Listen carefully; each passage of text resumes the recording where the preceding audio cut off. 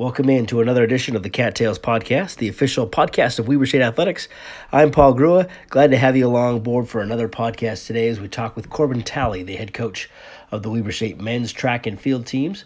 We'll talk about his story, how the Wildcats are adjusting and how things have been affected through the coronavirus and the cancellation of the spring sports, as well as hear a little bit more about Corbin growing up and also a former Weber State track runner running for Chick Hislop, as well as a longtime high school track and field coach. So all that's coming up in today's Cattails podcast. And again, thank you for joining us during this difficult time. We're trying to talk with as many coaches and student athletes and others affected by things. First off, we'll hear how Corbin and his family are adjusting to everything going on. Yeah, my family's probably getting a little tired of me being around. But we're doing well. They're healthy. I have two girls who are in school, and they're doing school at home. And so yeah, me being there, kind of riding them like I would ride my athletes. I don't know that they love that. They may not. Yeah, they may not. You're probably getting good at watching a lot of movies and shows and those kind of things too. Yeah, we're catching up on Netflix a little bit, and some movies that we hadn't seen, and playing a lot of board games. But it's been fun. It's been actually nice. I think a good opportunity to spend some more time with my family and with my girls, and we have a 1-year-old son too, and so it's fun to be around him during the day. See that That's routine. Great. Yeah, we'll talk about that as well. But, let's talk also about how it's impacted you. And as a coach of a spring sport, you guys have been impacted as much as anyone. Trey Devereaux, which we'll talk about him, has qualified for the NCAA Indoor Championships and was there and about to compete when it was all canceled. And now also that, of course, the outdoor season won't happen and so much. So how's your team doing through all this? How have you been able to communicate with them, and how do you think they're all handling all this? I think differing levels. There are definitely some guys that are struggling, both with schoolwork and with just the emotional side of this. I think it's probably been hardest on some of our seniors, who may or may not be coming back, and even even the ones that are coming back, it's they'd worked really hard to get to this point, and to not be able now to be competing and seeing their teammates and enjoying this culmination of their college career is without a doubt it's a challenge. A lot of them are handling the situation well, though. Also, I think we're really trying to focus on a long-term perspective with all of them, and as we communicate, that's one of the biggest things we're talking about, is that at some point we're going to get opportunities again.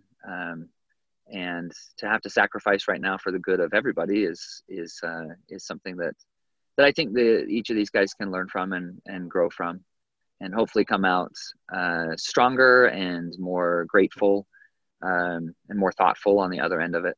So, yeah.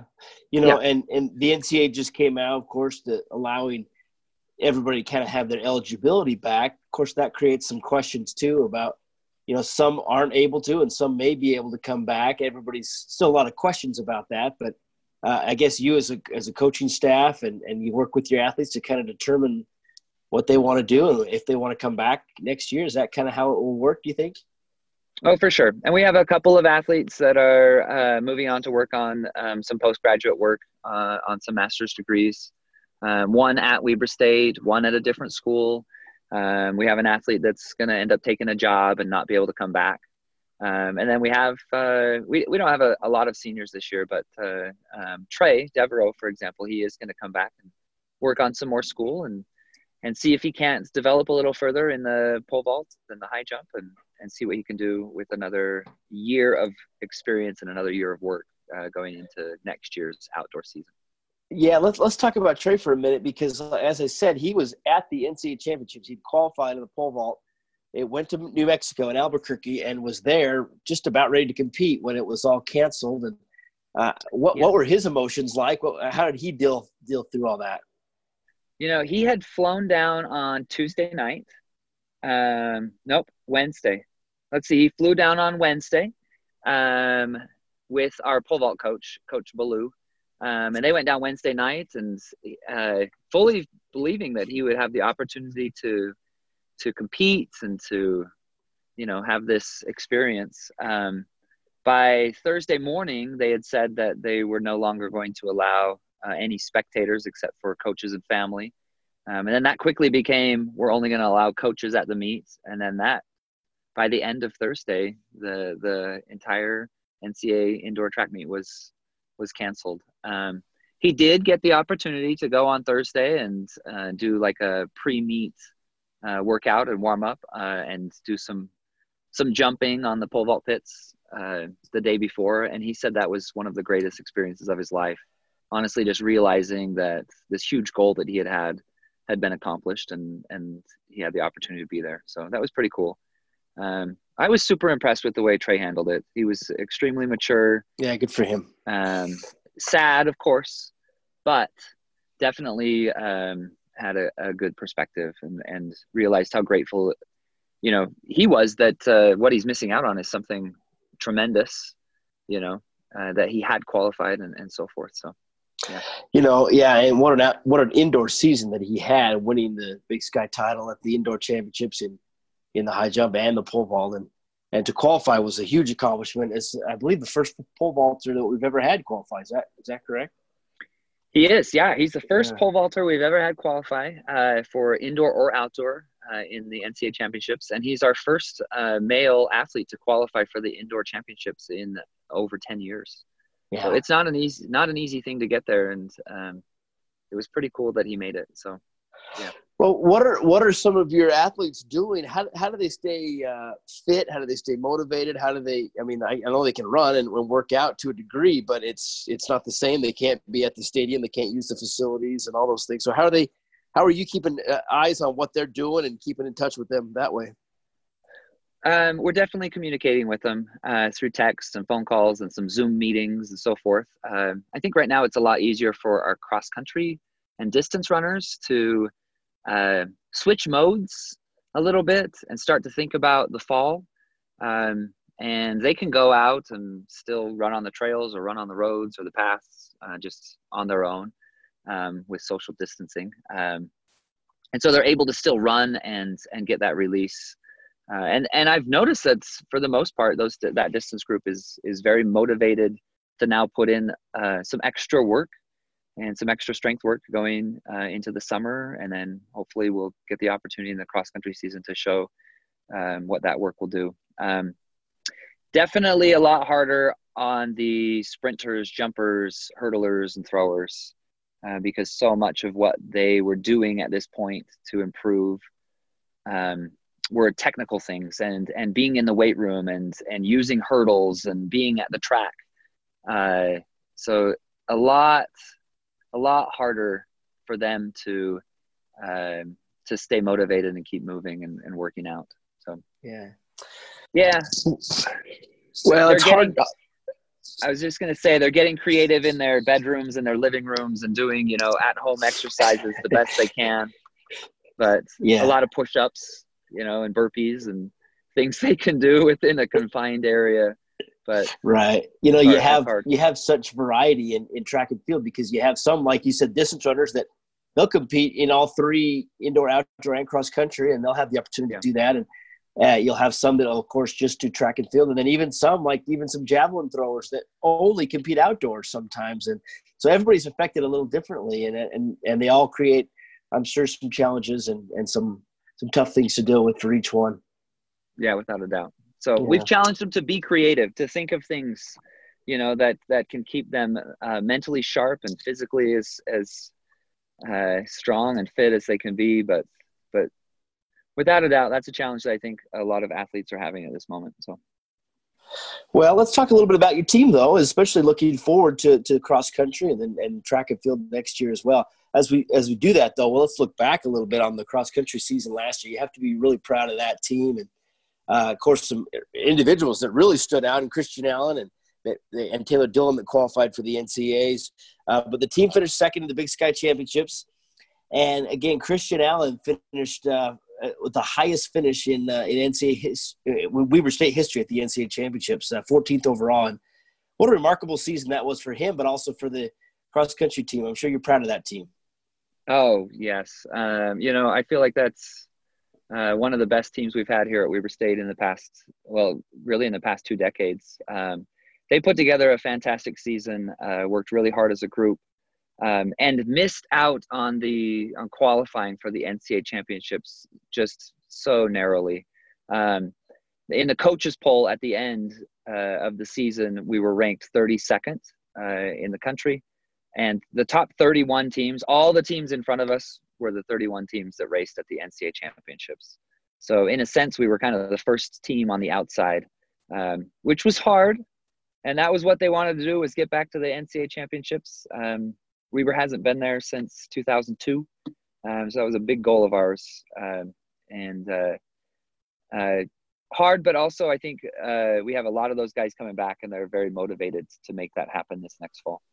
And then to get Christian and Taylor both qualified individually. And they did that by placing in the top 25 at the mountain region. Christian was 14th and Taylor was, I think, 24th. So they both snuck into the NCAA championships and went out there, and oh, wow. They raced as strong as I've seen guys race. So it was pretty cool. Yeah, that's pretty remarkable. Especially with the distance races of how good Northern Arizona is in the Big Sky, that's won multiple national championships. And it's obviously really hard to compete against a team like that in your own conference. Oh yeah. Yeah, it definitely is. And at the conference championships, it was in Greeley, Colorado, and there was snow on the ground, and it was a cold day and a challenging course. And we went out there and just ran fearless and actually challenged them a little bit, with about a mile to go in the race. We weren't far behind Northern Arizona. So that was fun for us to see and to gain some confidence that we can run with teams like that. Yeah. And then as we went with Christian and Taylor at the NCAA championship, Christian actually was the top finisher from the Big Sky, beating all the Northern Arizona guys. And so that was pretty solid. Absolutely. Get some really good competition in the mountain region, with several other teams in the mountain region that are in the tops of the country. So a lot of competition that they get to run against. You're a former runner yourself and well, still a runner too, but you ran at Weber State. And I've always been impressed by these distance runners that you mentioned you ran in snow. We've been at track meets or cross-country meets where it's snowing and really, really cold, or where it's really, really hot, and they go to different altitudes. They do all kinds of things. I'm just so impressed by the grueling grind that it takes for these cross-country runners. It's amazing to watch. Yeah, thanks, Paul. I think that's one of the things that brings them back and just gives them, again, confidence that, they've trained through a lot of challenging weather, and on the trails that we have at Weber State are such a good testing ground for us to be able to climb the mountain up and down every day. And I think it just gives them confidence and knowing, that they can perform in different kinds of situations. So when the distance runners are, obviously when you're not at a meet, but what do they do to train during the week? Where do they go? Where do they usually run? How much do they run? And how much, and some of them want to run forever probably, right? You have to monitor that too, I guess. Probably more so holding them back than, just letting them go and run free. We have guys that run, our distance guys average between 60 miles. We have some guys running 60 miles a week, and we have guys running all the way up to 100 and 110 miles a week. And they spend a lot of that time running on the trails above the university. I think I don't know that there's a better place to just train and have those, with the trails that we have. So it's great. So yeah, that's amazing. I don't even drive that much a week, I'm sure. So, yeah. Is there something, just the mentality that you have that you just want to be a runner? You just love to do that? What is it about that? There is something definitely that's different in the mind of a distance runner. It has to be. And they look for that. They look for this long extended, I guess you can call it pain, as they just, practice enduring that and pushing through that. And So there's distance runners can be pretty quirky because of that, I think. Well, how about you? Have you always loved running? Have something you've always done? Well, I wouldn't say I always love it. and they don't either, They don't There's either. Yeah. definitely some days where you're doing it because it's going to benefit you, but when you look back on all of it, there's definitely a love. And I started running when I was in junior high school, and I've been really blessed to be able to run, for a long time since, and still just love getting out there on the trails and spending time out there, despite it being painful sometimes. So. How do you pass the much time with not just you, but other athletes too? But as you're out there running for that long, do people listen to things? Do you just talk? Do you think? I guess everybody's a little different, but. Yeah, it totally depends. When I'm running with people, it's fun to just talk and joke and have discussions. And I still go running with a lot of my old former Weber State teammates, and we talk about life and we talk about all kinds of things. And I think the guys enjoy that. They enjoy, and I think that's one of the things that they're missing right now is just the camaraderie and the opportunity to run together and joke around and get to know each other better. Running solo has its benefits too, because it's just some time to self-reflect. And, I don't know. People often say, how can you go that far? Don't you get bored? But I don't know. There's plenty to think about. And I listen to music. Or books on tape or podcasts or different things at different times. But yeah. Good. Maybe somebody's listening to us right now while they're running. I hope so. Yeah, possibly. Yeah. Okay. Keep going. Yeah. Yeah. You are a Utah native, and you, as you said, we said you competed at Weber State. You ran here from 90. Well, finished in 2002 was your last year. You were on part of some great teams. But let's go back to that. Did you want to run it? Obviously, you had a desire to run in college, and why did you end up choosing Weber State? When I graduated high school in 95, and Weber State had some teams really do well in the early 90s. We had a team that finished 4th at the NCAA championships. And Coach Hislop had groups going to the, qualifying for the NCAA championships in cross country on a pretty regular basis. And so when I was doing my recruiting trips, almost immediately I felt that Weber State had a big focus on togetherness, unity, and teamwork. And I think that's, for me, just seeing that team culture is what was the tipping point.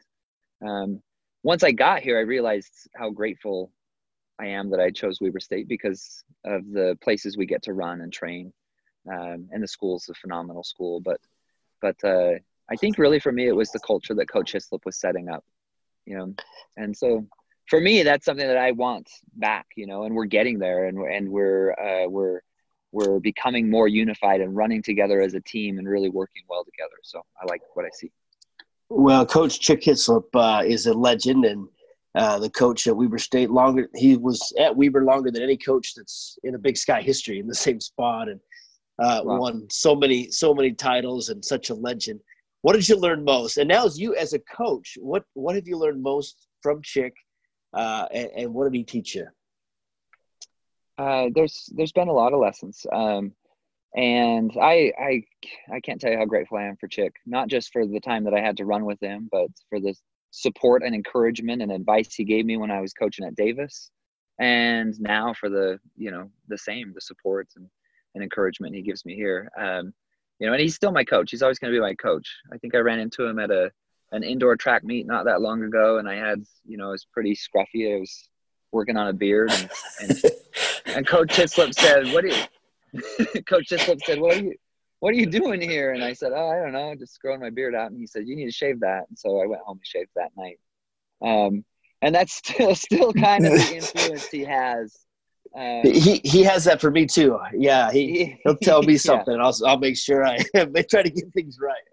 But he's wonderful, and he's always been so supportive. Yeah. Yeah, I loved running for him because he's great at getting the best out of his athletes, and not always in the nicest way. He was very tough on us and expected a lot from us, and that's probably one of the things I took the most from is just hold my guys to a high standard. I expect a lot from them because I think that was good for us. That's how he was and everything. And my first job is at Weber State in 2004 was covering or handling track and field as the SID, and I was just an assistant and a part-time person, really. But so I worked closely with him, and I'd come in and he'd leave when I was step out of my office. I'd come back, there'd be a little sticky note on there that says "See me, chick," and my heart would usually drop. Right, you'd probably like scared. Oh boy, what did I do? And I think he tried, like you said, he was tough, but he wanted everybody to be good, and he helped me a lot too. It was a lot of fun to work with him, for sure. Yeah, we would get those notes on our lockers, oh yeah, or we'd see them on someone else's locker, and we're oh yeah. And sometimes it wasn't too bad, but at least it just kind of scared you a little bit, thinking, oh yeah, for sure. But you knew, the thing is, even with how tough he was on us, we knew that he cared about us on the track and off the track, and wanted the very best for us. And I still feel that. He gives me phone calls, we'll have a bad meet or a bad race, and I'll see him, I'll get a phone call from him on Monday, and I'll see his name on the caller ID, and my heart will drop, and I'll think, I disappointed coach. But then the conversation will turn to, very positive feedback and giving me good advice and still encourage me, So yeah, I've been very grateful for his support and patience and his concern, these past few years. He's amazing how he still keeps track of everybody and their results. And if we have something wrong on a top 10 list, he'll notice it. He'll call us and tell us. So that's right. I was in your office the other day when we had something wrong, and he spotted it. he knows that, and you've been a part of not only him, but Jim Blaisdell, I know coached the women's team, but was part of our program, and Dan Walker as well. And now with Paul Pilkington, and of course you have assistant coaches as well. But we've really had a legacy of some great coaches at Weber State in track and field, and such a great history is in track and field at Weber State. Yeah, yes, definitely. And I feel that, I feel that pressure, and it's a good pressure for me. I want to fill some of those shoes. Those are great men, and we've had some phenomenal coaches here. So I was lucky enough, my last year and a half when I was at Weber, Coach Pilkington was an assistant, and I learned a lot from him in that year and a half as well, him running with us and talking to us, and he's full of wisdom.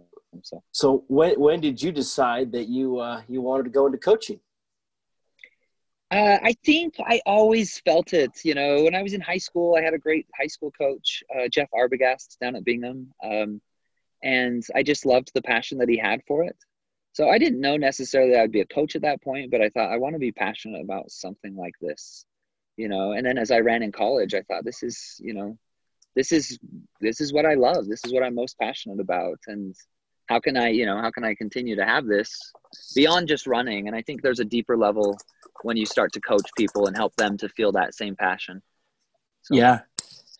Well, what was it that got you started? I know you coached a long time in high school.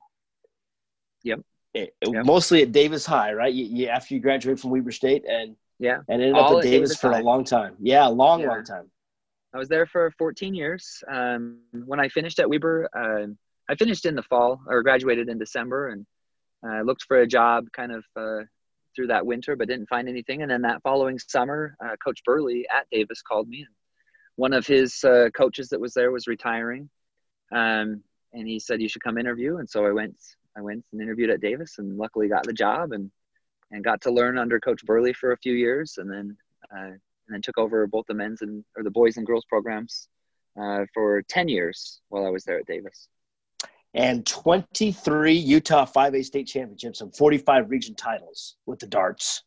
Yeah, pretty fortunate. I'd say that's pretty good. Yeah. We had some good kids, some great kids, and again, a culture that was just, very unified and a very team culture. So, what did you also teach while you were coaching as well? Yeah. In fact, most of my time was probably spent teaching. I was an English teacher. I taught sophomore English for my 14 years while I was there at Davis. Wow. So that's got to be one of the biggest differences, obviously, as you transition to college. But so after 14 years at Davis and a lot of success, what was it that made you want to make the move to Weber State? I I loved teaching, but I also thought, it would be fun to just spend all my time coaching. So a few years before I got this job, I started looking at jobs and just watching, where some openings were. And there were a few things that came along, but nothing quite felt right or nothing quite worked out until this opportunity. And so I feel like a little bit of fate led me this direction, and now I'm just grateful to be back, where I was able to run and yeah. You obviously have to do recruiting, which is, I'm sure, obviously a big difference from high school too. And what's that process been like for you as you started recruiting high school coaches, high school athletes? Yeah, it's definitely, there's a learning curve to that. A lot of evaluating, and I'm learning, on how to evaluate how athletes are now and how they're going to progress through college. Both through the way that they run and through the character that they seem to exhibit. And so that's definitely been something that I'm working hard on and learning to find the right guys that fit into our program. So, but it's fun. I like that. I like having those conversations with athletes and bringing them onto campus and showing them what we can offer. And it's a fun part of the job. Yeah. What's your favorite part of coaching? Definitely the races. I love when we, work really hard towards something and then we get the opportunity to travel and really hone in or focus on a race and see how we can perform. You obviously have so many different events that you have to deal with, and whether it's a distance runner or a high jumper or a hurdler or whatever it is. Oh, right. Yeah. What's the process of evaluating potential athletes? A lot of it with track and field, you could start to see from just results, and we follow results throughout the season and throughout a kid's career. We're looking at results online of kids that are 9th grade and 10th grade and 11th grade, not just what they're currently doing, but kind of their progression. And then when we get the opportunity to go to track meets and watch those athletes, Coach Weir has a phenomenal eye for throwers and for all the events that he works with. So he can watch video or he can be at a track meet and really spot some things that he thinks will show potential. So we're lucky to have him with us. Coach Hogan is the same with hurdles and jumps, and can see things that she would work on with athletes, and I think has a good idea of where she can help them progress. So yeah, I think, it starts with finding athletes who are putting up good marks, but then continues into getting the opportunity to watch them either through film or in person. And then I think beyond that, really getting to know those athletes and finding out about them as individuals and what their character's like. And that comes through talking with them and talking with their coaches as well. So we get a lot of insight from high school coaches. So yeah, you definitely have a great staff. And Tiffany Hogan is former Olympian and has all kinds of records and member of the Utah Sports Hall of Fame. So you got a great staff. And Coach Weir as well. Both of our assistants are Olympic athletes, which is we're very fortunate. Pretty impressive for sure. Yeah. Well, just a few more minutes here with Coach Corbin Talley, the head coach of the men's track and field and cross country team. As in general, how much do you run? I'm running a lot more now than I was when I was working at Davis. I'm trying to run about 50 to 60 miles a week. So that's been fun. And I know that not long ago you had experience where you ran in the Grand Canyon. Will you tell us about that? Yeah, I don't know if I was quite ready for it, but a friend of mine and I, actually a whole group of us, had decided that we wanted to run the Grand Canyon from rim to rim to rim.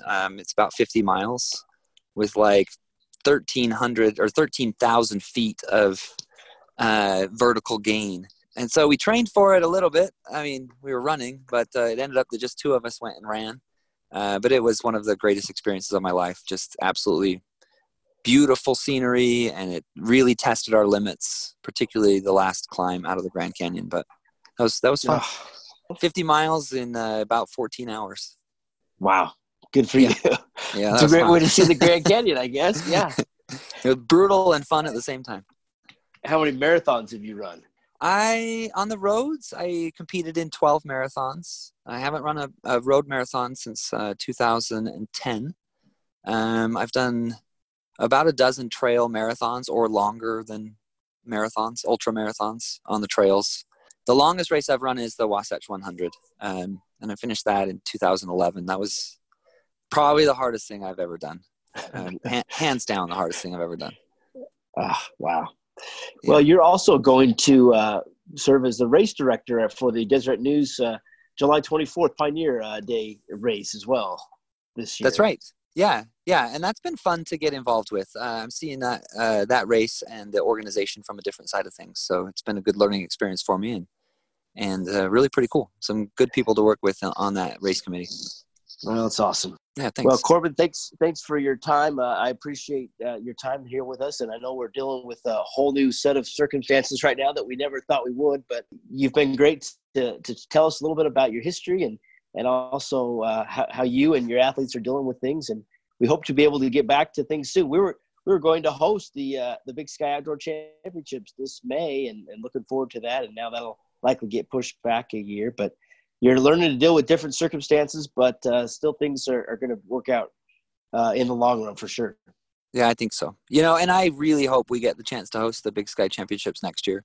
Our alumni we had a lot of alumni getting really excited to help out. Our athletes were excited to have the conference at our home track. And I think, I think we're going to be a lot better a year from now and really be able to showcase some athletes that are developing right now. So I hope that we get that chance in 2021. I think it'd be pretty special. Well, you as an alum, of course, and a former runner, that's part of your connection too. You've connected with a lot of alumni that come to meets and help out, and it's important to have them still part of the program. Yeah, we have some of the best alumni probably in the country. I really love our support group that we have.